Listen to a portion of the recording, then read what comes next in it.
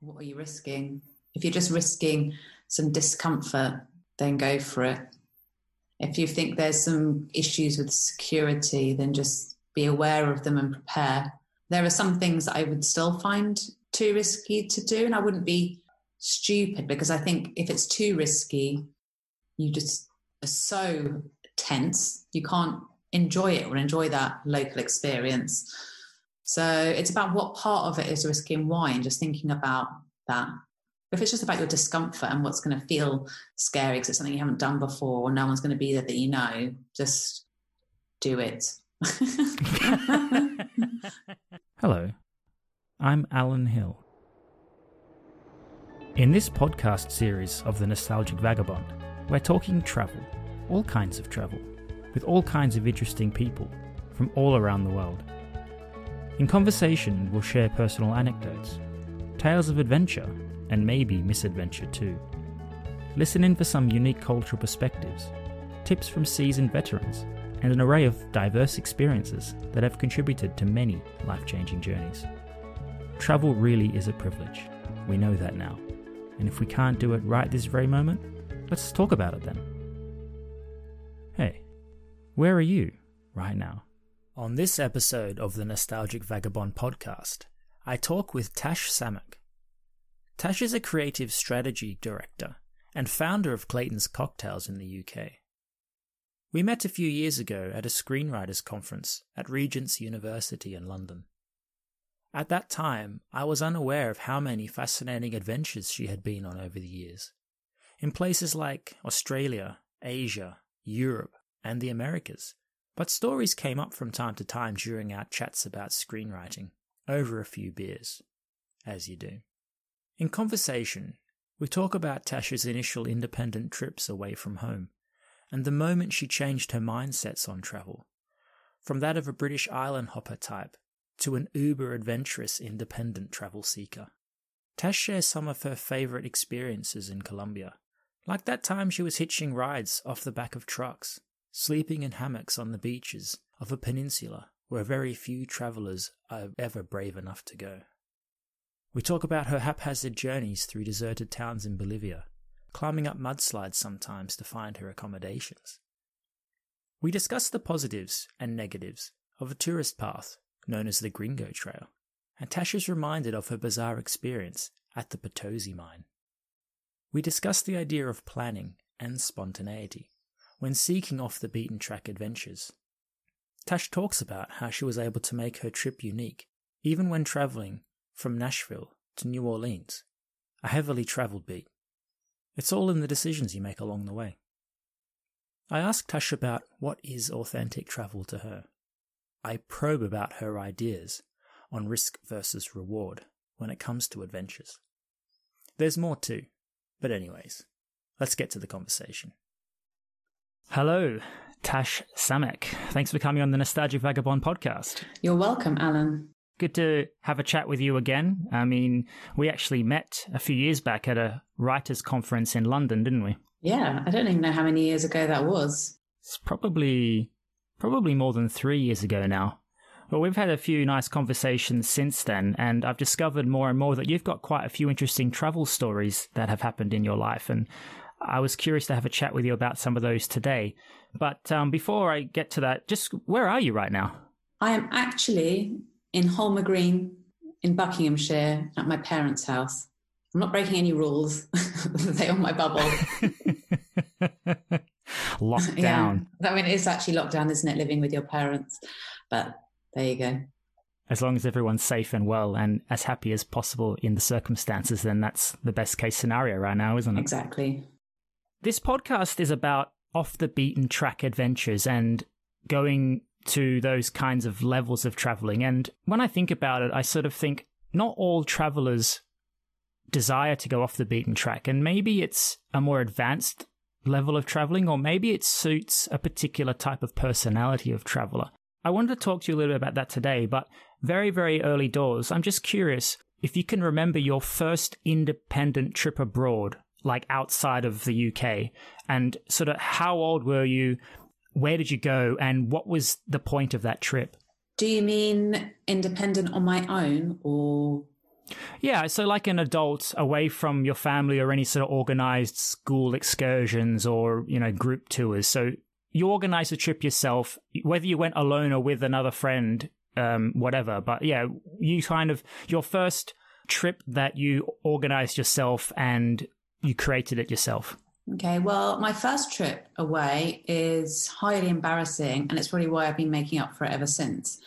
But I went to a place called Magaluf in Mallorca when I was 16. I think I turned 17 maybe on the holiday with a group of friends. There were 4 of us. At that time, it was purely just to, it was still about being independent and going away for the first time without my parents. So, at that time when you are 16, 17, what do you want to do? You want to just go a bit wild because you're away from your parents. So I don't really beat myself up about it too much, but it was definitely just that kind of trip, just being able to go wild. It seems like you're describing one of those TV shows I have in the UK. Yeah. What's it called? Where the kids go away to some Mediterranean paradise and play up and the parents watch them on hidden camera. Yeah, I mean, when I've seen that program once, and when I watched it, I just thought, if my parents were watching me in secret, I just think it's just awful. It's the whole point of getting away from them and being independent, then you find out they're watching you. I mean, what? Yeah, no, it probably was like one of those programs. I mean, it's probably everything that you're imagining it to be. Well, I cannot imagine you being like that, but perhaps as a 16, 17-year-old Tash, yeah, I guess maybe that's how you were. Well, I just always felt this sense of being trapped in school or trapped in something that was just like, right, that's it, having to do what my parents told me to do. And so it was, at that point, I didn't even cross my mind, really, that there were any other options. I don't know. It took me a while to get older and think, actually, there's a lot more to see, a lot of different ways to travel.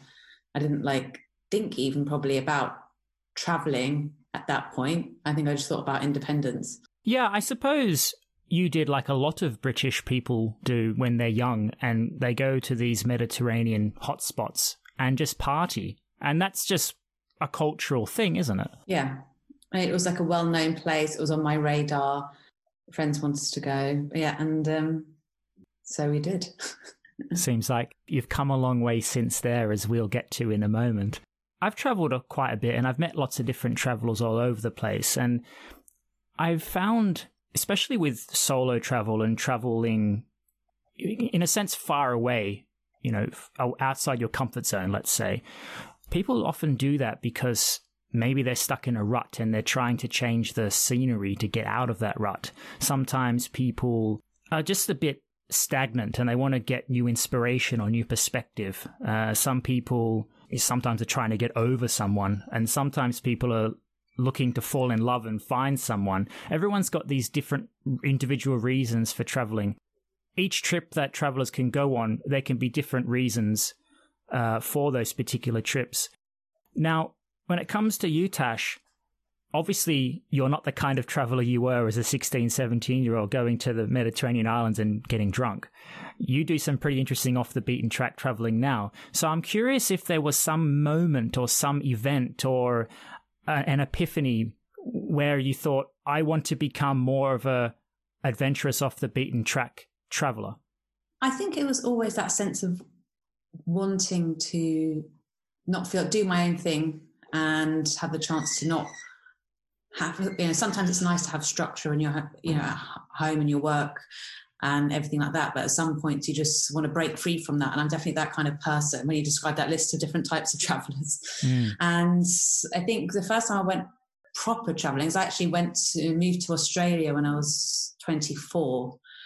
And that really wasn't a traveling trip. I went there and worked, but because of my age and the people I knew and the people I was living with, we used to go camping lots and travel lots, and it was in Western Australia, and we'd always do lots of trips like that. And when I left there, I just was like, no, I need to see more of the world. So I did travel across the East Coast and New Zealand on my own. And I think it was just moving to Australia in the first place that just broadened my meeting different kind of people, as the people I'd grown up with, or even university, that opened my mind to what was out there.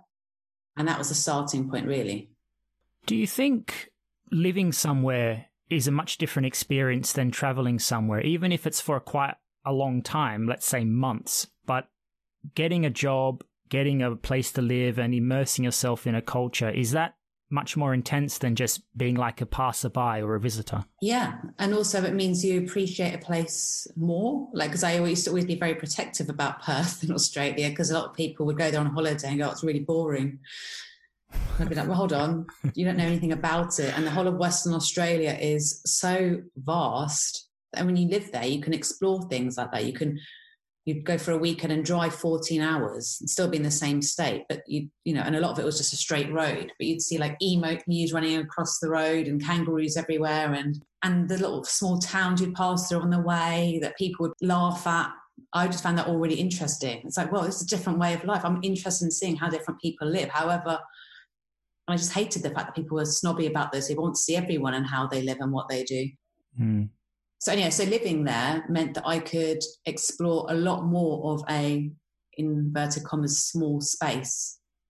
Whereas if you go somewhere for a short amount of time, a lot of people, or you can fall into the trap of just seeing the main things and that's it, and making a very quick assumption on the place and moving on. And a lot of the time I've heard people say that, like, my cousin says she hates LA, or someone else says they hate another place. And I'm like, how can even people say like, oh, I hate Venice, or just people just always say like these really strong words about places. And I just think you need to get under the skin of places, or find the thing you like, or just there's something you will like in that place. I think I've veered off topic there, but the point is about Perth specifically, living there. The city itself, I found it beautiful. It made change my life being much more outdoorsy than indoorsy, because there wasn't the same nightlife you have in London. So all that kind of stuff that I had in England, it was the opposite of that. And I actually feel if I had gone to somewhere like Sydney or Melbourne, which were similar nightlife, I might just continue doing that stuff rather than getting into windsurfing, camping, long trips away and that kind of thing. So I think living somewhere gives you the chance to properly explore a different lifestyle.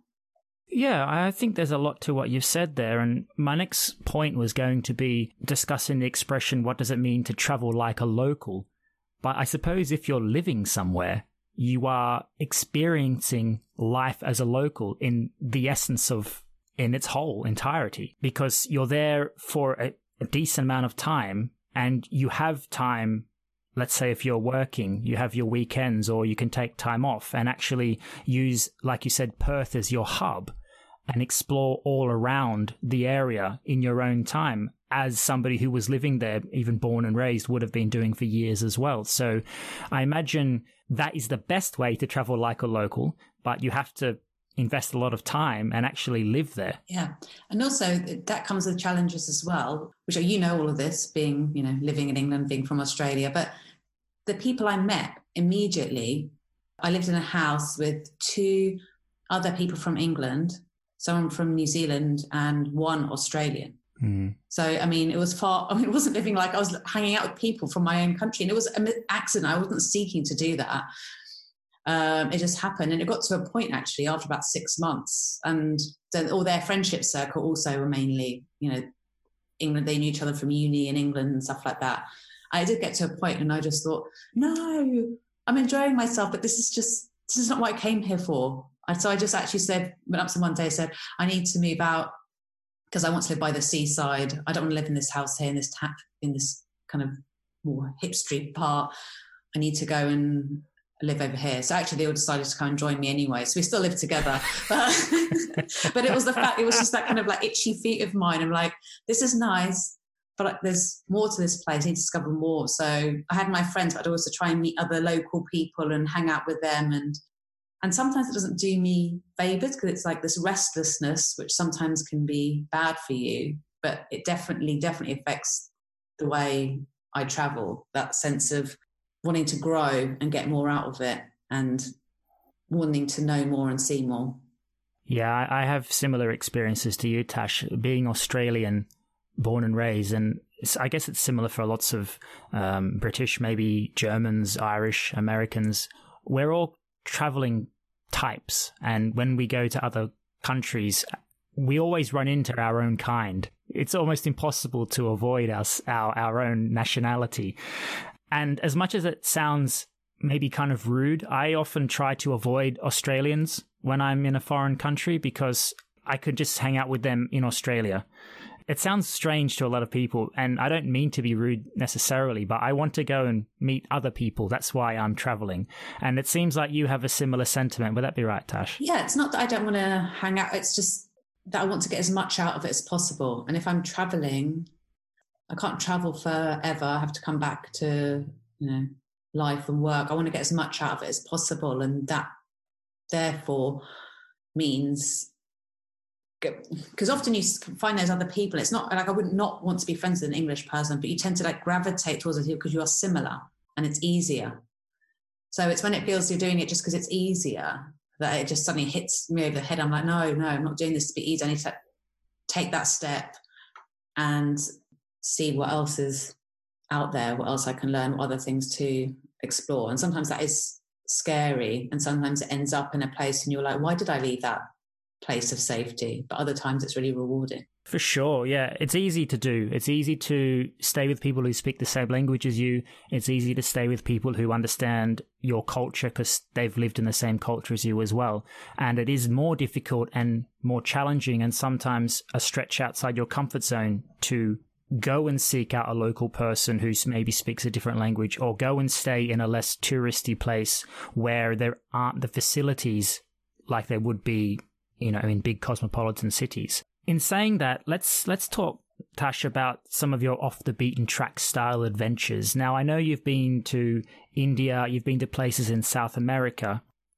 With you, when it comes to off the beaten track adventures, I automatically think of more sort of Leveson Wood style stuff, more Bear Grylls style stuff. You're sort of out in the middle of nowhere. You're away from people who are familiar to you.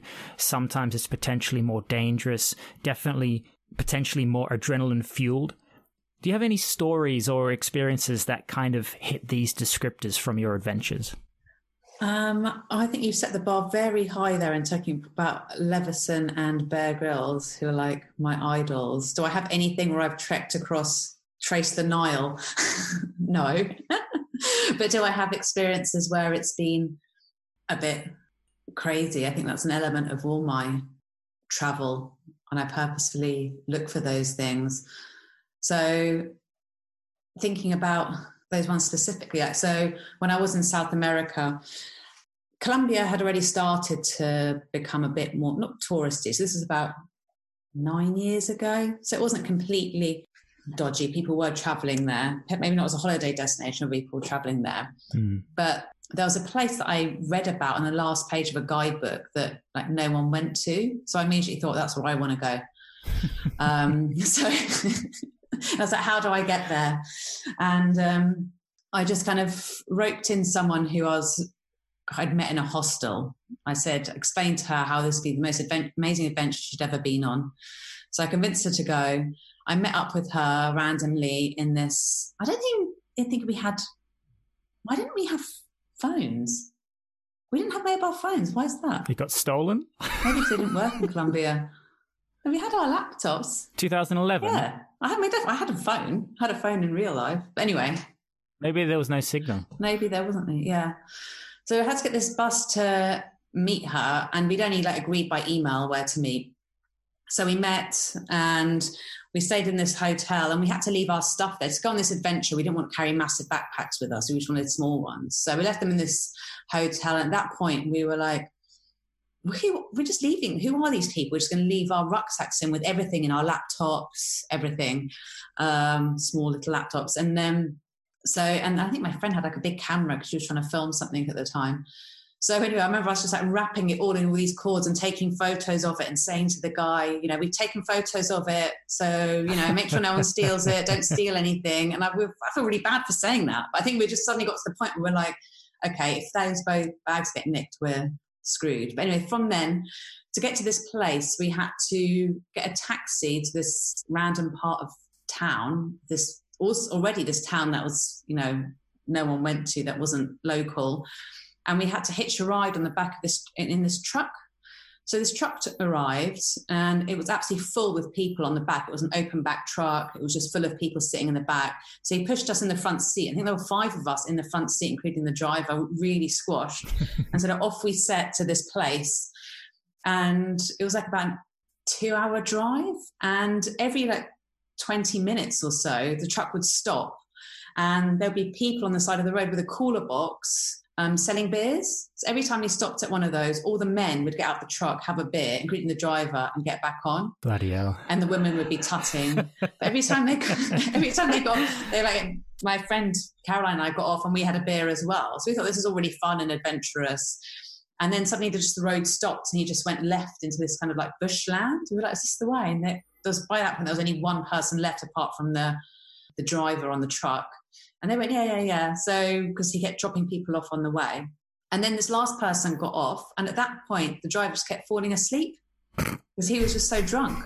And so my friends and I were just like clapping, just trying to wake him up and sing. And finally, at that point, I was like, okay, moment one, what's going to happen? I'm going to die in a car crash because this guy is literally just eyes closed driving through bushland. We finally arrived at this place called Cabo de Velo, which is this beautiful place. There was one woman's house we stayed at. We slept in hammocks on the beach. But that wasn't our final destination. We wanted to go to this place called the Guajira Peninsula. But to get there, you had to find someone who had a boat to give you a lift. And there was no, when you got there, you had to just ask someone whether you could stay at their house, basically. But I was desperate to go there. So we stayed in this woman's house for a while until she found us a boat to get on. So we turned up, we got to this place where the boat was. We got on the boat and halfway to the island, the boat broke down and we were just sitting there again. And at another point, I just thought, nobody knows in the whole world that I'm here because I didn't tell anyone where I was going.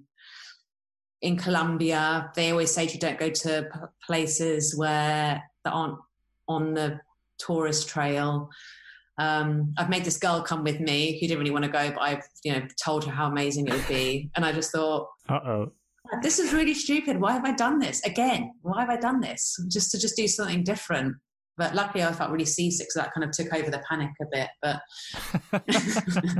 but finally we got moving and we got to this place and it was just unbelievable. It was just so deserted, just the most deserted place. I felt like I was at the end of the world. There were about 3 huts with people living in this peninsula. They had one car which had no windscreen, and every time it drove, it broke down like every minute. We had to get out while they just dug it out again.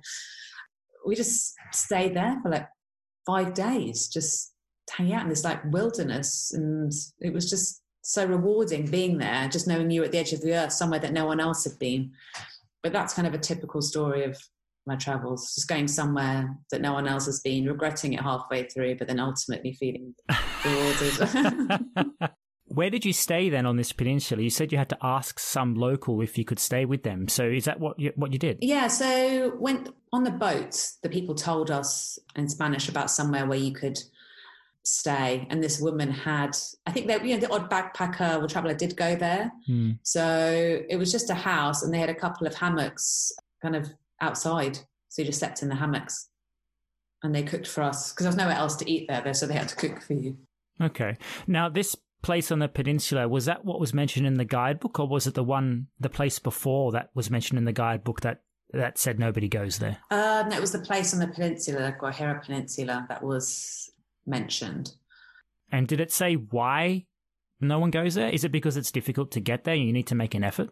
Yeah, because it is difficult to get to there. I mean, you have to hitch a ride. You have to get to this town and then you have to get to another place and then you have to hitch a ride on a truck with some random person, and you can't book anything in advance. You can't phone these places, say if you've got room.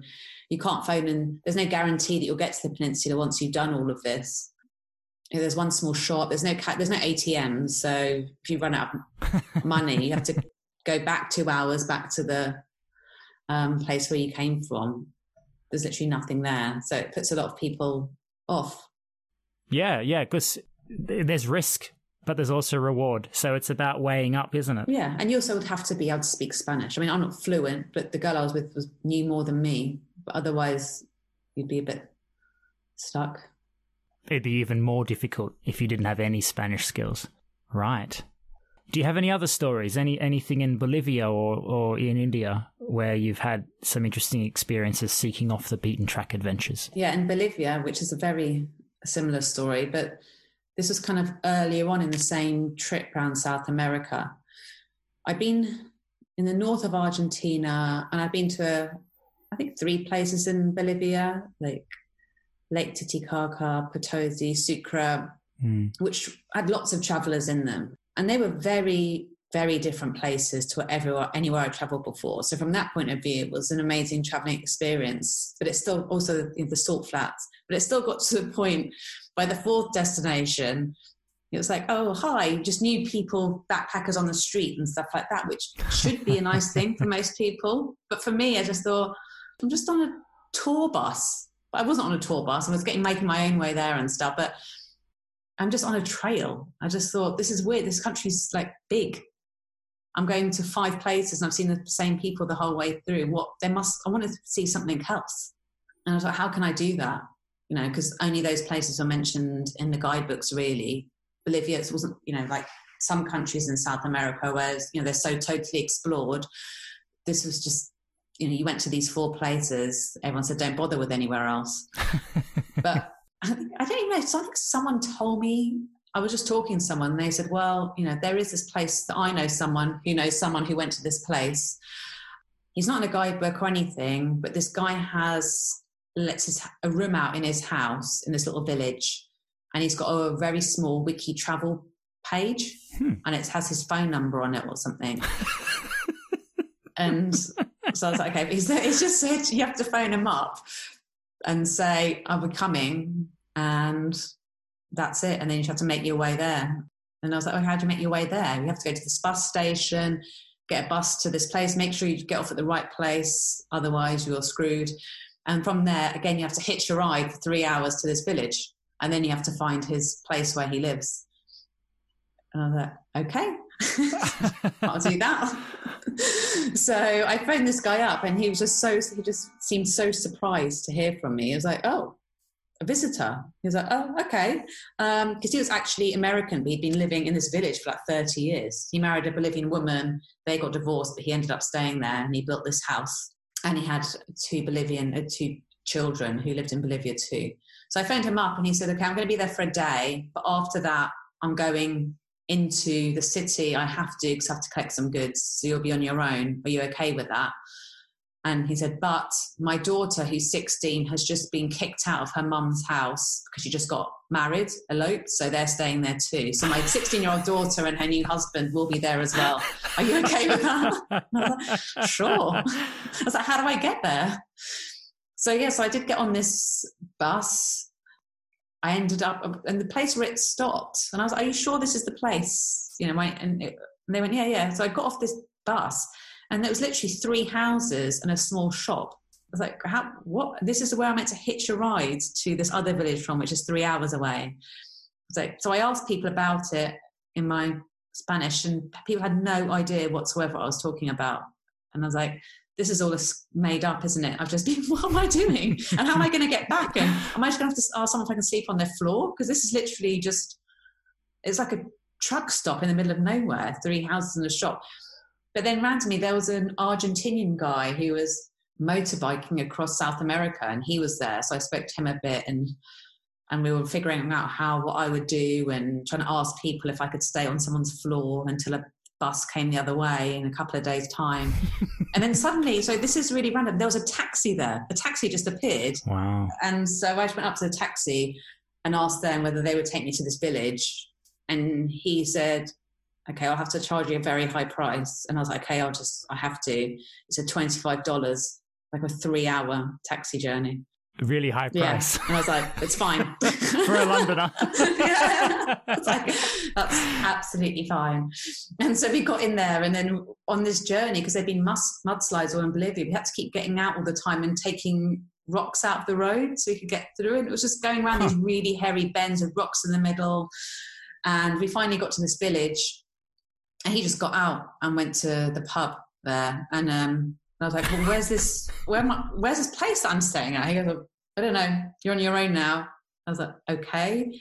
There's no map to this place. I had its name. I was asking people where it was, and no one knew what I was talking about. Finally, someone told me it was up a hill. It was sort of pouring with rain. I was having to walk up this hill with my rucksack, another bag, like a really steep hill. That the mud was sliding down it. It was pouring with rain. And again, it was that moment. Why? Why am I doing this? This is miserable. I'm just on my own, sliding down a hill with mud and the pouring rain with a massive rucksack on my back, going somewhere I don't even know where I'm going. For what reason? And I got to the top of the hill and I still couldn't find it. So I went into a shop and finally this woman went, "Oh, the gringo, see. And she told me how to get there.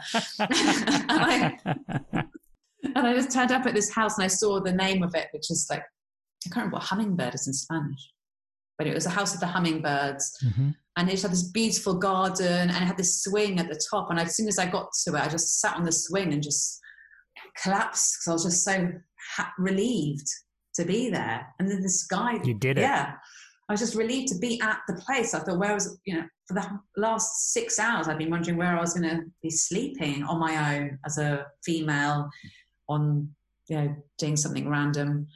And this guy came out with a really long beard and not many teeth, and he was just like, "Sasha, you're here." And I was like, I didn't correct him on my name, I was just happy. And he said, "Come in, we've got dinner and dinner and have some coffee." And I basically just stayed there for 5 days. And I was just like a kind of a bit of a celebrity in the village because everyone was like, "Who is, why are you here?" And not one person spoke English, so I brushed up my Spanish skills a bit. But I'd go every day to this cafe, have a cafe tinto. I would just go every day to the little village market and buy a few vegetables for my dinner. And people would I said before, I felt like a bit of a celebrity, but people weren't really that fussed about me. But even though there were no other people, they were just living their own lives. But it was a very local Bolivian village. Like everyone wore traditional costume. All the women wore bowler hats and big skirts, and it was very isolated. So this market once a week was really important, where all the farmers from far and wide would come along and sell their fruit and veg and their meat. But literally, each farm would have maybe 5 tomatoes and a couple of cabbages and stuff like that. So it was like crazy. But one evening they had this local festival. There was just lots of singing and dancing in the streets. And I remember just sitting, I bought a couple of beers and I just sat on this bench watching it next to a lady. I don't know how old she was, maybe about 50, 60, in her, bowler indigenous outfit. She had a massive bag of coca leaves. So she was just sitting there watching the dancing, chewing on her coca leaves, and I was drinking beer. So I just swapped her a beer and she gave me some coca leaves. We just sat there with each other chatting and watching this local festival and just chatting about it. And that's just one of my favorite moments ever traveling, because I'm like, I'm really meeting, I'm just sitting with someone who lives in this village in the middle of nowhere, sharing a cocoa. This is how she lives her life. Being able to connect with her and speak with her a bit in Spanish, it just felt amazing and worth it. And then also I used to go to this cafe every morning. They used to always have on TV everyone there was obsessed with these DVDs, and they were kind of a Bolivian singing group. But I've got to be honest, they were terrible. But that was the popular pop music. And it was just, you just sit there and by the end of the 5 days, I was like really into it. It was just playing all the time everywhere. And it was just a really nice break to be off the beaten track and somewhere different and not, it's obviously fun being on that tourist thing, but you don't really, if you're not part of it, when you're following everyone and seeing all these people, you feel lonely. And if you are being part of them, you're having to make friends with people maybe you don't want to, or talk to people you don't want to. Whereas this was like a proper, break from it. It seems like you were getting an authentic Bolivian small village experience. Yeah. So that was your reward for making that effort. Yeah. And getting lost and getting freaked out a bit. And then you made it. And even just meeting the guy who ran the place, hearing his story, it's amazing in itself. But then the more special parts of it are meeting the local people. One of my favourite parts of travelling in India and South America are the journeys, are the coach journey, the really excessively long bus trips or train trips, because that's where you just talk to all sorts of people and hear their stories and what their lives are about. And I'm really interested in that. Yeah, yeah. I imagine you were the only, air quotes, gringo in the Bolivian village at that time. Apart from the American guy, but he was only there for one day. And his daughter was half Bolivian, half American. But she only spoke Spanish. She was born and raised, right. So what was it like being an obvious foreigner? Was it scary, or did you find the local people extremely welcoming and perhaps unexpectedly so? I think in that place, they were weirdly just not that fussed. And I thought there'd be more fuss. So I've been on other trips and I've been the only foreigner there and non-local there, and they've been more excited. I felt that quite a lot in Bolivia. I think people just found something sad about Bolivia. I mean, the people were really nice, and when you got to know that woman I sat next to, but they weren't overly trying to please people from outside the country. And I think it's because they've experienced lots of people screwing them over who aren't from Bolivia. So I just think they probably are a little bit like in India, people are wanting to just calling you Princess Diana and wanting to touch your face and have photos with you for their family album. They've never met you. In Bolivia, they were like... Seems like it's a refreshing level of nonchalance. Yeah, but it was nice. It was still... Yeah, it was quite peaceful. I mean, they weren't unfriendly. They just wouldn't make a fuss out about it. You mentioned earlier as well that when you were traveling through South America, you could go through different countries and different cities within these countries and keep bumping into the same people you knew in the middle of the street. Now, whether it's politically correct or not, there's a word called the Gringo Trail, which describes Western travelers who travel through these regions of South America. You obviously have been on that trail, but you've made it your ambition to get off that trail as much as you can to seek these off-the-beaten-track adventures. But in your opinion, what do you think are the positives and the negatives of such a trail? Well, I'll say it from me personally, it's that because it exists, and this sounds probably a bit unadventurous, it means that I can go off and do these other things. And, you know, someone told me about that village who I met on the Gringo Trail, I guess. I can't even remember who they were. But so someone told me about that. And also I went to Iquitos in Peru. And, and you meet people who can tell you about their experiences, and you can meet people that way.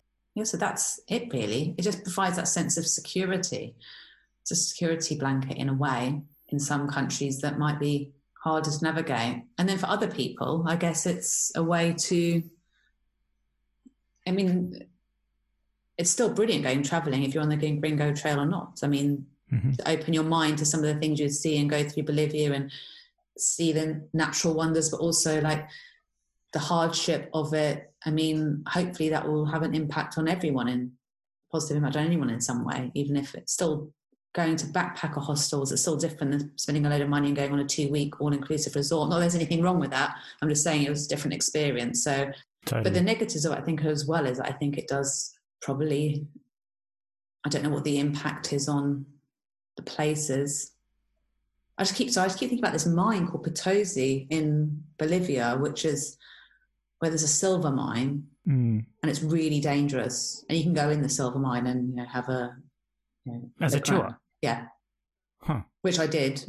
But I did afterwards feel uncomfortable about it. What am I doing? I'm like, it's like danger tourism, but people who are risking their lives in that every day. But they do in the hostel. They showed you a film about this little kid and his family, and so you do learn a lot about it and a lot of what happens there and what's happened to Bolivia and how it's been taken advantage of generally by other countries. So in that way, it opens your mind about stuff. And then the other part of me is like, is that a good thing that we're all there going down this mine? But they're making money out of it when they're not making money, and so that's a good thing because they don't have any. So I don't know. There's always some sketch. I think you just have to think about it and be aware, and then make a decision based on that. I think sometimes there isn't a right or wrong answer. For sure. Tash, when it comes to planning off the beaten track adventures, I'm just curious about that word plan, because is it actually possible to plan an adventure, or is it just something that happens spontaneously and organically and you just have to say yes and go for it? I think you probably have to plan to be spontaneous. That's brilliant. I don't know. Well, I've always loved the idea of being able to go somewhere and not have any plans whatsoever. Times when I've done that, when it's been a short trip, I've realised I've ended up just like when I went to Amsterdam for the first time, I was just didn't get anywhere near as much out of it as I wanted to because I just didn't know where to go. And you've got to sometimes look and find where the different places are or where to start. So maybe that's not about being spontaneous, actually. To be able to find something different and authentic, you need to ask a lot of questions and find that and search. And that involves planning. Being organised and making some effort into perhaps planning. So otherwise, I did an amazing trip from Nashville down to New Orleans and then to Lafayette in Louisiana, which is kind of, standard trip, but we still managed to make that kind of off the beaten track. Like we went to this place called Clarksville, which is the home of the blues, and we found this little bar called Red's Bar, which had this amazing blues. And then we made friends with the local artists, and they invited us to their party and went there. So it's about finding places that are a bit up, but then when you're there, making sure you speak to lots of different people and being open. And in Nashville, someone told me about this bar in New Orleans with the best jazz ever. Well, no, it was actually more of a brass band. Mm-hmm. He was just saying how great they were, and they played at this bar, and I'd absolutely love it, but it's not in the French district, it's outside, and everyone goes to the French district in New Orleans. And I was like, well, that's not a place I want to go there. So I had to convince my friend to go to this place which no one else went to, and it was just it looked like a house from the outside. And she's like, why are we going here? Everyone else is over there. And I was like, well, this guy told me about it, I trust him. And we went in, and it just incredible music. And instantly we were dancing. There were, the people there there was a Native American Indian chief who was the head of the Native American Indian Mardi Gras parade. And there were all these different people who were like a singer. So all the musicians in the area went here to find the best music. So it's like planning to go to New Orleans and planning enough time to be able to, so kind of, it's almost like planning out your day so there's enough time for random stuff to happen, or allowing that to happen, not being worried if it hasn't happened yet. But it's kind of planning time for spontaneity. Tash, what would you say has been your most authentic experience when traveling? Okay, I'm just going to take that word at face value, just in terms of what is, because there's a debate about what an authentic travel experience is. So I'm going to take that in the terms of an experience that,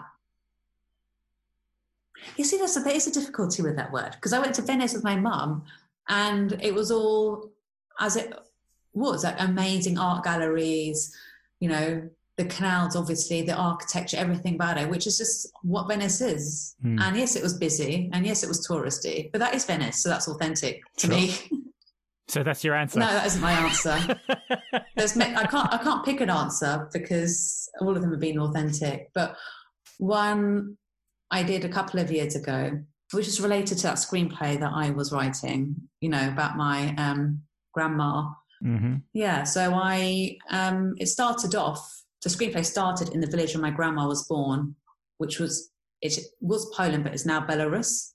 And I just wanted to find this village. And I wanted to find it for years. My dad kept saying, you never find it, no one knows it. There's nothing there anymore. What's the point? And I was like, yeah, but I still want it. It's not about, I'm not going there to see something amazing. I just want to feel it and see it. Yeah.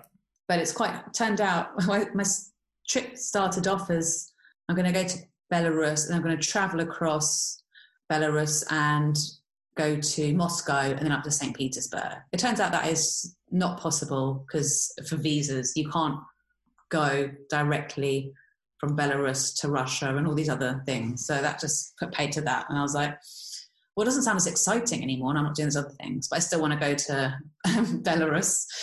But I had to apply for a visa there. You had to go, there was only one entry you could go through from Poland. So you had to go to Warsaw, get to Białystok, get the bus down to this place where you could get through to Belarus. You had to have a visa, which you had to apply for. And to apply for the visa, you had to have a tour guide when you got there. There's no like easy sites online where you can find tour guides in Belarus. So I just found someone on Facebook. Again, I had no idea who this person is. So it was a big risk in a way. And I was like, will you be my tour guide? I want to find this village that my grandma was born in. It's in this area. Will you help drive me there? And can you sign these papers for me?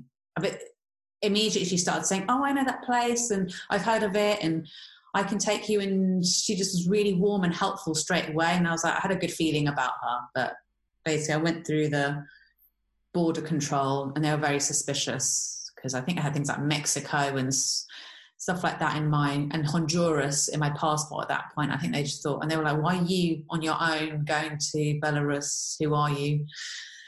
But then I went there and I just stayed. The next day, this girl picked me up with her boyfriend and we drove up to this village in northern Belarus on the west of it. And we just started, we had no idea where we were going. We found this we asked people where this village was. We found it, and then we were trying to find the specific house that my gran lived in. So we were just asking people if they knew this family from, 70 years ago. And, and there was, and my grandma kept telling me there was an orchard in the garden outside. So I was trying to find a place with an orchard, and this woman was translating for me. And it was basically just a lot of old women who lived in this area. There wasn't very nobody else. Everyone was kind of like these old babci, which is called a grandma in Polish. They were all like wearing their like scarves around their necks, and they were really excited to see me. Like, she's from England. She's from England. She's come all the way to visit us from England, and they were so excited. Everyone was coming out of their houses to help me, and they were saying, "Oh, I know someone who's Polish. Go to this part of town." So we drive to this other part, and they were all having photos with them. And then I found this woman eventually who was actually married into my family. She married my great-grandma's brother. Huh. And she spoke Polish, and I was speaking to her in Polish, and she was like, I don't understand what's happening here. She was like, you're from England and this? And I put her on the phone to my grandma. Yeah. And they were both in tears. They couldn't believe it. And this woman was saying to my grandma, saying, I can't believe what happened to you. You got taken away by the Russians. Because I told you that story, my gran, like in the middle of the night, they got put on these trains to those work camps in Russia.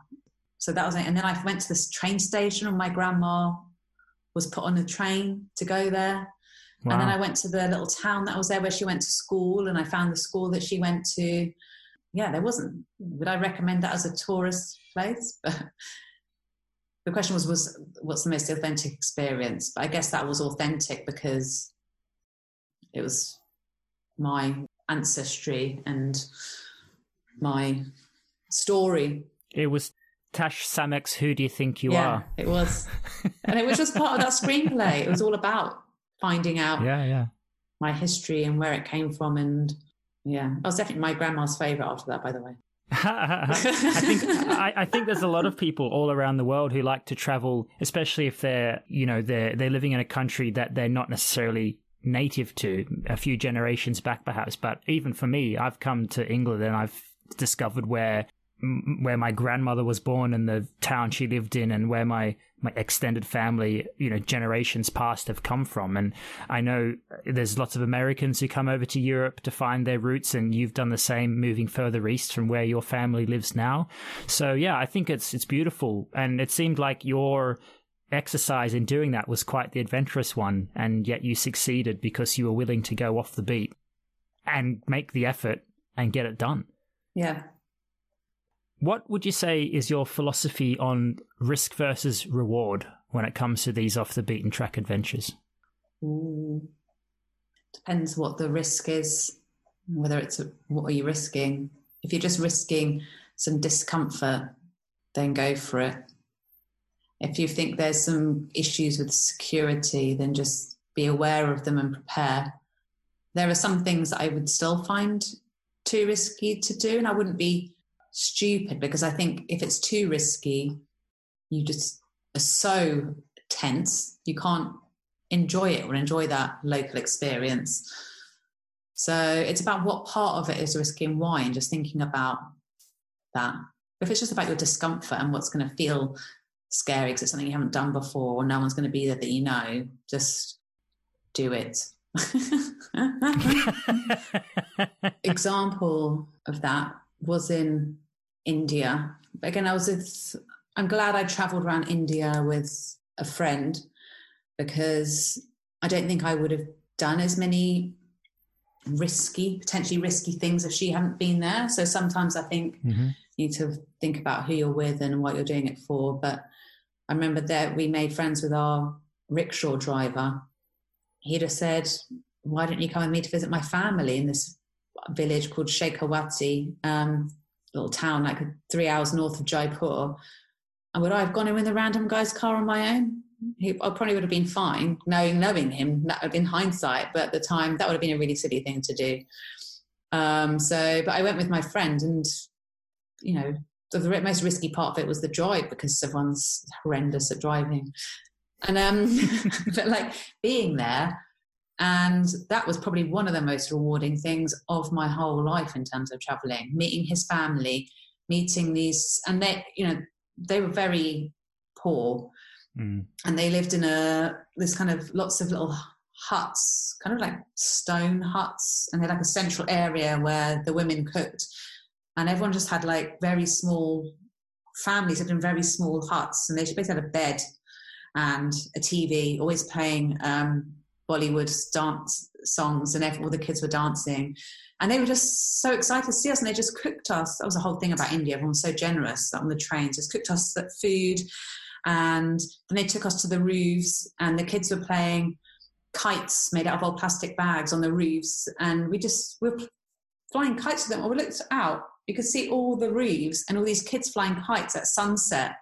And because it was a Muslim area, it was prayer time as well. So it was a sense of like, rhythm of the prayer, the sunset, the haziness, and these children like on all the rooftops flying these kites out of plastic. And we were there, and they were so happy and joyful, and it was just amazing, just because of how joyful and happy everyone was, and just being able to be part of that rather than just like intense Jaipur, intense cities. It was just, yeah. Well, that seems like it's the top of the hour. So my favourite 4. Right, so I got 4 questions here. Tash, what is your favourite piece of clothing? Trainers. What is your favourite foreign word? Oh, that's too hard to think of on the top of my head. I don't know. I can't even think of that off the top of my head. Favourite time of day? Favourite time of day is sunset, because I always feel that excitement about just the passing of one moment into another and what's going to happen, the anticipation of it. Into the evening. Yeah. What is your favourite book? Oh, goodness me, that's a hard question. I've asked you a lot of hard questions tonight. Yeah. Oh, goodness me. I just feel like I'm going to say the wrong answer, and then afterwards be like, why did I say that? Well, I can put it in the show notes that you changed your answer.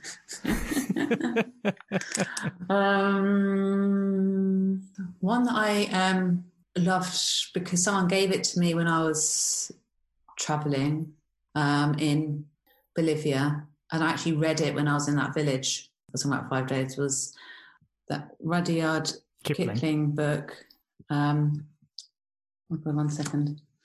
I was about to call it the wrong thing, so I just need to just check. Google search.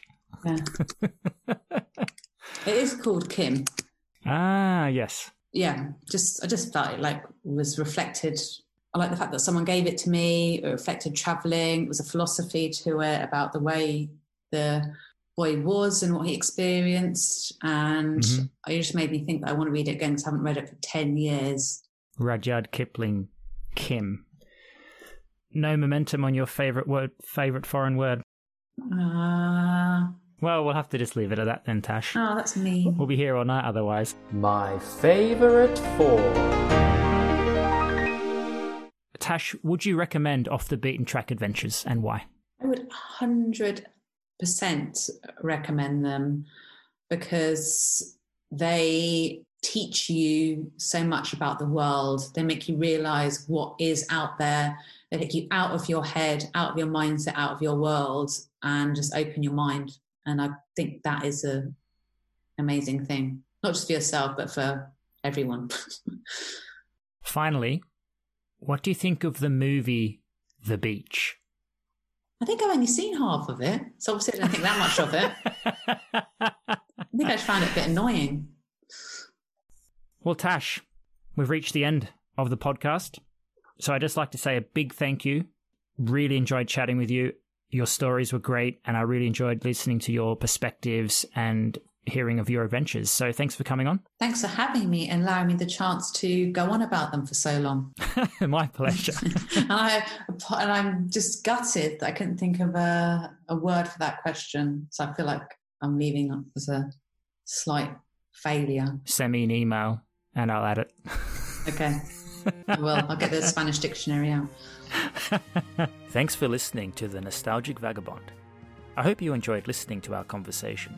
And if you would like to listen to other interesting talks on travel, there are more podcasts available. Check them out wherever you get your podcasts. And for updates, just follow me at The Nostalgic V. Don't forget, your journey is special. Own it. I've been Alan Hill. Until next time.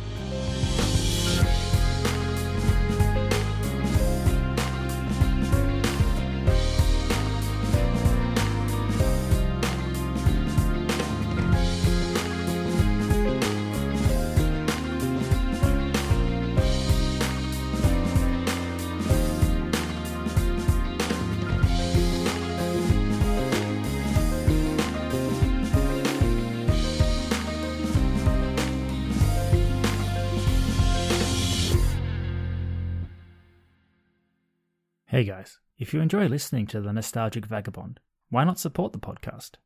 If you haven't already, subscribe and you'll be notified when new eps drop. You can also support the podcast by leaving a rating or a review on your podcast app. Why not share this episode? Tell your friends about it if something resonated with you. Word of mouth is great promotion. If you're into social media, maybe post a screenshot of the episode or upload the link on your profile so your mates can see what interesting content you've been into lately. All your support comes straight back and helps to keep the travel content and nostalgia of this podcast going. Cheers. So don't forget to subscribe.